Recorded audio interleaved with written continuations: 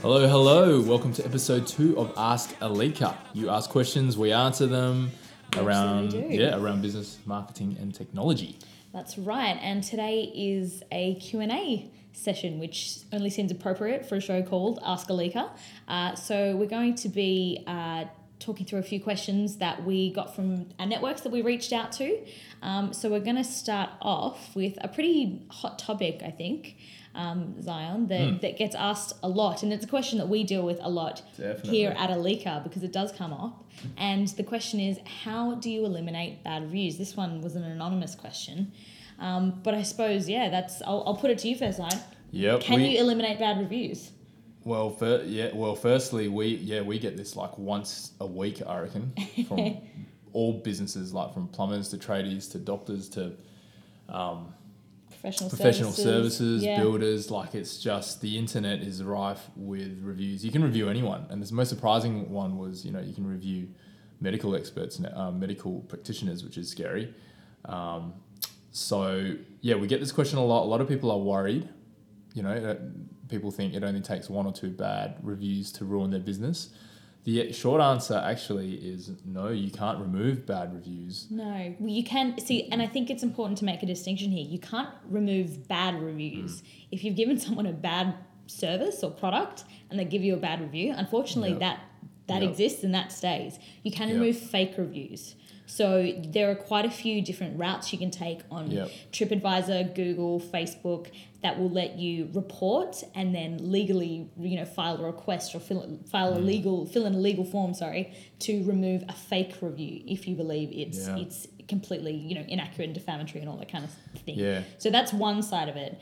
A bad review is a kind of a different kettle of fish, and that's what we, I think, want to talk a little bit more about. Yeah, like what you said, Beth, you can actually remove a review if you think it's illegitimate, but even doing that, you got to go through a lot of paperwork and it's a hassle and it takes time. Whether or not you have the resources to do it, I don't know. So you can, but it's really hard. And sorry, what was your other question?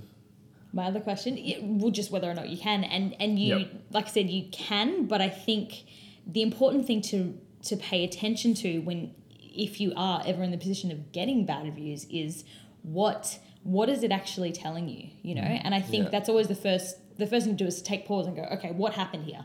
Someone's upset with my business for whatever reason, and ask yourself the hard question: is it legitimate? Do they have a cause to be upset? Did you give them a bad service or a bad product or a bad experience? And if you did, I think, or whether you did or not, I think it's always important to ask that question and take any kind of feedback that you get from any customer or client and see how you can use that as an opportunity to become better. Yeah. Because it's always telling you something. So firstly, that's right. So firstly, it's the mentality around it. So let's not be afraid of feedback. Yeah. I do understand that there are trolls, right? Oh, yeah, and things might not be fair. This is the internet. So things that I would recommend, and I've been through this, we get reviewed, is number one, try to respond to your bad reviews, because often, and I've seen it happen with clients, people actually remove their reviews because they're so grateful that you've responded. So be polite, don't be too emotional. Ask them a question. That's a great way. I'm so sorry. I'm so sorry to hear you had a bad experience. Yep.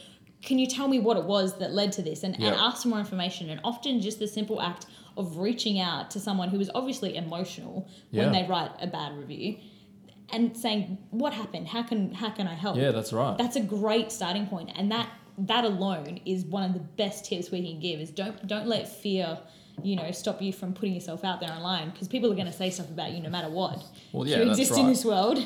And look, if you respond, and that's true, Beth, and if you respond, and I've seen it, people have removed their reviews and they actually say, oh, thank you for responding, I removed it, blah, blah, blah. So that's number one.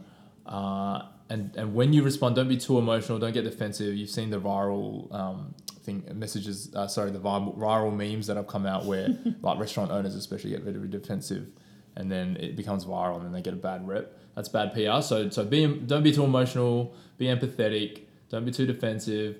And the other thing I would say is, again, it's around the mentality of it. Like, there's going to always be 10% of people regardless of how good or bad you are, there's always at least 10% of people, or between 10 to maybe 20%, if you're actually not that fantastic, that will actually complain about you.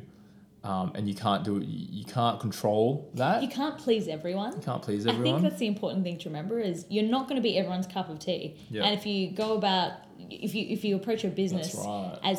as something that is going to be 100% perfect for every potential customer, that's just not the case. That's and right. that's not authentic. It's not authentic. And that's the thing. This is the other thing, is that when I look at a business or a restaurant or whatever, if I see too many great reviews, and it's like, for example, if it's 100% great or 99.9%, I worry. Yeah. I actually worry. I think it might be what fake. have they done? Yeah, what have they done? How Who have many they of these- hired? Yeah, how many of these are fake? If I see a couple of terrible reviews amongst heaps of really good ones, I actually think, oh, this looks legit, and I think those people are the morons. Yeah. Or, excuse my language, or they were just really unlucky. Yeah. Or they're trolls. Bad day. That's it. They rocked up to That's it. your business on a bad day and got a bad end of the stick. That's that right. happens. Again, that happens. Exactly. No one's perfect 100% of the time. That's right. So authenticity is a good thing. So it's not necessarily a bad thing to have a few bad reviews. Definitely. And what was the other thing? And the other thing is, right, get more reviews. Especially get more good reviews. Get more of them. Push the bad ones down. Yes. So and ask, like, if you have customers that you know love you, they constantly come back. Yep. They've told you, gee, we love working with you. That's it. Send them a link to send them your Google review That's right. link that's pre-filled with 5 stars and say, hey, would you mind clicking the submit button That's right. and telling the rest of the world how great you That's find exactly us? right. Like, and there's nothing inauthentic about that. There's nothing That's wrong with right. that. If people love you, they'll go out of their way Yep. to do that anyway if you make it easy for them. And that's what I'm going to do with this podcast. I'm just going to get everyone to review it, give it 5 stars, and then have one fake bad one so it looks legit. The tricks are out. Well, yeah, no, that's right. So you mentioned a good point. So we'll put this in the description, but there is a kind of clever way of getting people to review your website or whatever, 5 Move stars. the barriers. Yeah. So for example, what often happens is a client will say, "Can you review me on Google?" And then their friends are like, "Well, how do I do that? Where's the link?" How do I do it? It's yeah, hard. our clients have sometimes not made it easy for their friends or their clients to do it. So if you put a lot of barriers in the way of people reviewing your stuff, of course they're not going to do it. So, like there is a kind of clever trick where you can actually send a link to someone to Google review your business. And when they click on the link and they see that, what will happen is that a pop-up box will open with the leave your review here. But it will be that comment box will be pre-filled with 5 stars. So they don't have to click on how many stars. It's pre-filled, right? So it'll just make it easier. Too. Yeah. Of course, if you've done a bad job, they'll give you a 1. But obviously, we're talking about good customers of yours that enjoy working with you. That that's right. if it's right. authentic again, they'll give you that good review. That's right. You don't have time. Send it to your office manager to do, or your project manager, or whatever, or your admin person. But it's quite easy, and just start small. Start with 1, 2, 3 people that that'll give you a good review. It all counts. That's it. All counts. Yeah. So Cool. So I think that's a pretty good little summary of how we approach, eliminating bad reviews and the fact that, well, actually you can't, but there's a lot of things you can do to manage That's them. right. And that's definitely right. what we'd encourage. That's right. Cool. So thank you for the question, Anonymous. But moving on to question number 2 that we've got. How do you scale your business? And this one's from Jeffrey. And we're actually going to split this up into, I suppose 2 sort of paths, because just based on the experience Zion and I both have, one for professional services and one from more of a startup mentality. So take it away, Zion. What's your experience scaling a business? I'll let you talk about the startup scene because you've been in that scene for a few years. But, professional services. So I grew Alika. So we grew Alika, in the first 5 years of business. I don't know the stat. I think we grew it by a factor of 10 times in terms of revenue growth. So it was huge growth, and we went from, me, Bernard, pretty much me and Bernard and one other person to I think 15 people in the first, 2 to 3 years, and then from 15 to 30 people in the next couple of years after that. So we went from 3 to 30 pretty quickly. Now we've got 35 plus. So in terms of growth, made a lot of mistakes, done a lot of good things as well. Man, where do I start? What I wouldn't do. we used to hire too fast, especially in the first 5 years, because we're growing so much. And we would just hire based on a good resume. And so we would pull people in and be like, all right, when can you start, kind of thing. And then it takes a lot to, if somebody's not good, it takes a lot to unwind that and remove them, to be quite frank. Like, it's not easy to remove people in Australia. So scaling, a key aspect of that is finding the right people. Find the right people. So how do you do this practically? First of all, it's better to be picky than it is to just hire people, first off. Always have a Rolodex of people that you know in your own network. So, for example, I know quite a few people in my own network and I keep in touch with them just in case we need people. Always have that ready. So that's number one. Number two is be very fast in your daily operations. So, Beth, you know me, I operate very fast. Yep. And I make small-ish decisions very quickly. Like, I don't stuff around. Don't faff around. Just get shit done. Very clear. Get stuff done. Get stuff done. But in the bigger decisions, don't be too fast. Yeah, don't oversimplify things that do need that are complex. That's right. So do you see what I mean? Like in the day-to-day, be very fast, be very decisive, and know that you'll make mistakes, but that's cool, move on. Like doing this podcast, let's get it going. Let's just do it and not worry about what everyone's going to think. Is it going to work? On the big stuff, like who do we hire? What kind of, should we introduce this product? Should we have another, should we make this part of the office a games room? Like we used to make those. Good decision. Good decision for morale and culture. But like in the early stages, I used to be fast. Me and Bernie used to be fast in everything. Right. Yeah, if you can be fast in your day-to-day, great. But be slow and patient in your bigger decisions. Okay, absolutely. So that's what I would say when you're scaling your business. Definitely. And have good people surrounding you, good legal, good finance, good, don't just trust your friend. So we used to, think that, if we know someone really well, then they must be really good at what they do. But that's not always the case, right? Family, friends, etc., etc. Definitely. Cool. Startup scene, Beth. Tell us. Yeah, so I have been lucky enough to be around the startup scene for a little while in Perth, and I suppose my experience of seeing different organisations scale at that very early stage, I actually think it's quite similar now, kind of hearing you talk about that, Zion. It's the people you surround yourself with. I think more than anything, it's the network, because you've got to, once you get to that point where, once you've validated everything, you've got an MVP, you've got a business model, you need to be surrounding yourself with people that can very quickly make you scale, especially if you're a tech startup. It would be so easy for someone to take your idea and run with it. You've got to run faster and you've got to run first. And I think it's being able to move as quickly as possible. And that is often through the power of your networks. It's having the connections to the investors that you need, the VC firms, the right people, because once you do get any sort of funding, you need to hire quickly and you need to be able to make things happen really, really quickly. And I think that's really, really important, as well as the age-old startup trick of pivoting. You need to be super flexible in knowing that at any point you may need to change your entire approach, and you need to be really comfortable with that. And that's kind of most startups would know that already, and most startups have probably done that already.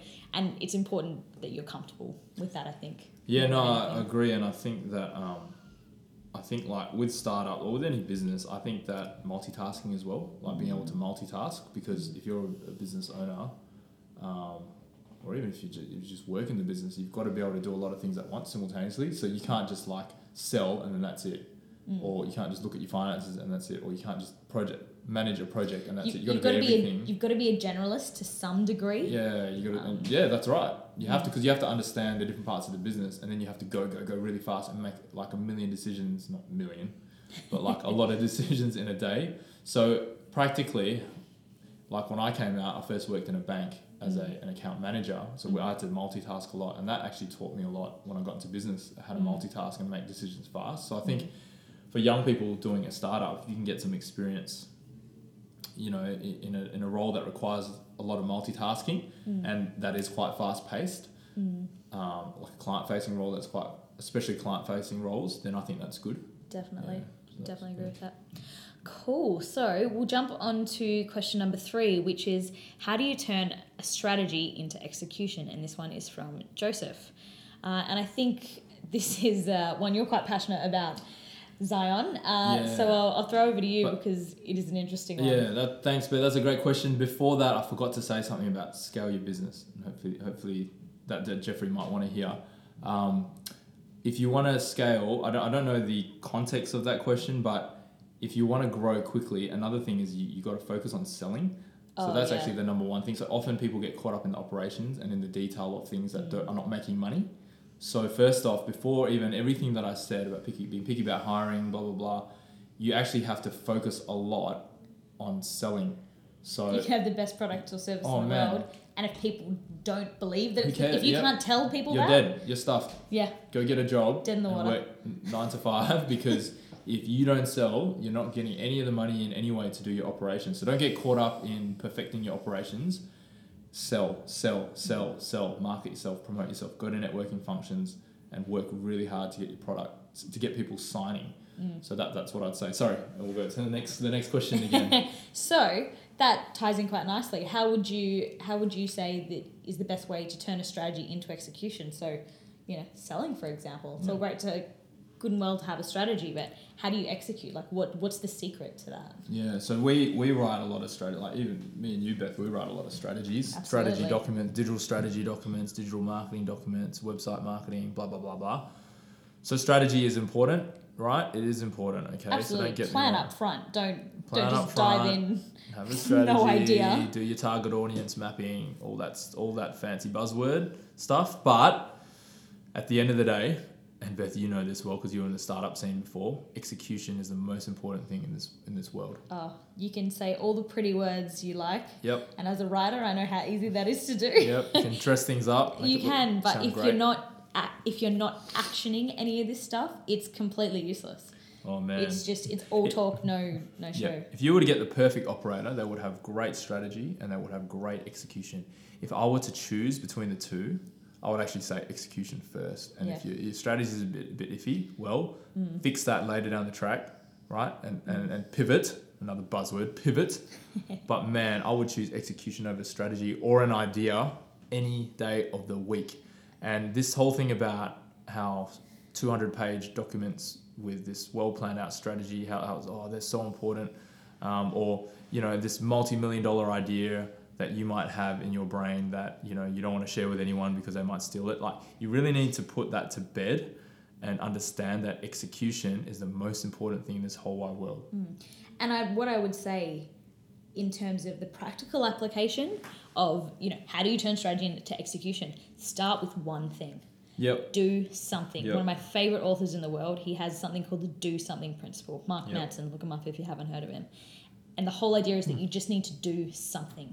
Start with one thing from your beautiful strategy that you've written. Pick the lowest hanging fruit. Pick the easiest thing to do, and do that. Yep. And then as soon as you've done that, sit yourself down and go, cool, what's next? What's the very next step? Totally. Look one step ahead when it comes to execution. Strategy is looking at 5-10 years. Yep. Execution is looking at the very next immediate thing that you can do to move yourself forward. That's right. And that's where I think the difference, that's where I think people get caught up, is they confuse the two and think that you can't have one without the other. That's right. Exactly right. And then what's that saying? You can't move a ship. You can't steer a ship if it's not moving already. So often you just have to do, and then the idea and strategy will come after. In fact, a lot of the time it will. Case study. This is a perfect example, right? How do we market Alika? We started off one thing at a time. We started off doing SEO for our company really well. So we're now getting leads from that. Then we went on to social, and then podcast is the latest thing on my list, right? And did you see a 200-page document on our podcasting strategy, Beth? No. We might be doing the wrong thing right now, but I really don't care because we'll figure it out. Like, I'm taking the step. I've got a $90 mic. I've got a laptop and we're talking, like, you know what I mean? And then we're just going to figure it out. We'll get feedback. We'll keep going. And as long as I'm consistent and as long as we're disciplined and as long as we do, everything will eventually fall into place. Definitely. So I cannot say enough that you just got to do more. And one of the reasons, and you tell me if I'm right, Beth, one of the reasons I think people are afraid of doing is because they're afraid. they're afraid of failing. Yep. Because if you do something, it might not work. Yep. Whereas if you don't do anything, there's no chance that exactly, there's no risk. There's no chance that you'll get it wrong. That's right. And I think that's a really important emotional and psychological trigger to be aware of. Everyone has that. Yeah. But that's never going to go away. But I think paying attention to the fact that it's there and then doing things anyway, that's the most important part. Big time. And also, I think people are afraid of, and I used to be like this, and sometimes I get caught up in it, being afraid of what people think. Like, social media is a big tool, but a lot of business people... links back to reviews. It links back to the review thing, that we're afraid of what people say, we're afraid of what people think, we're afraid of fear. But man, like, you know, like, we just can't care about what people think. There's always going to be people that don't like what I put on LinkedIn. There's always going to be people that don't like this podcast. I'll guarantee you, like, there's someone who will listen and go, well, who are these guys? Who are these, you know, morons that I'm talking? I mean, again, excuse my language, but you just got to get over that. You really have to get over that and just do. So that's my advice for that. Absolutely. Well, I think that pretty much wraps up. Those were the 3 questions we had on our list for today. So, yeah, any other questions that you guys have, please do send them our way. We really enjoy reading them and then putting together our thoughts and ideas on what we would do in your positions and how we approach things. Yep. And any feedback you have, let us know. I got this. I got these questions. We got these questions from my LinkedIn. You can get us on there, on my LinkedIn or Beth's LinkedIn. You can get us on. Look at the description. You know, the website, contact us form, the Facebook, whatever. Just shoot ask things a our question. way. Whatever. Happy to help. Leave some feedback. And we love answering your questions because this is the Ask Alika podcast. Yep. So we will be answering questions again very, very soon. And there's going to be, you know, going forward, it's going to be a combination of interviews, Q&A. I'm going to be interviewing some interesting people that are successful in their fields. I've got a podcast on artificial intelligence coming out. A podcast on a story of a startup that went on to do really good things. So stay tuned.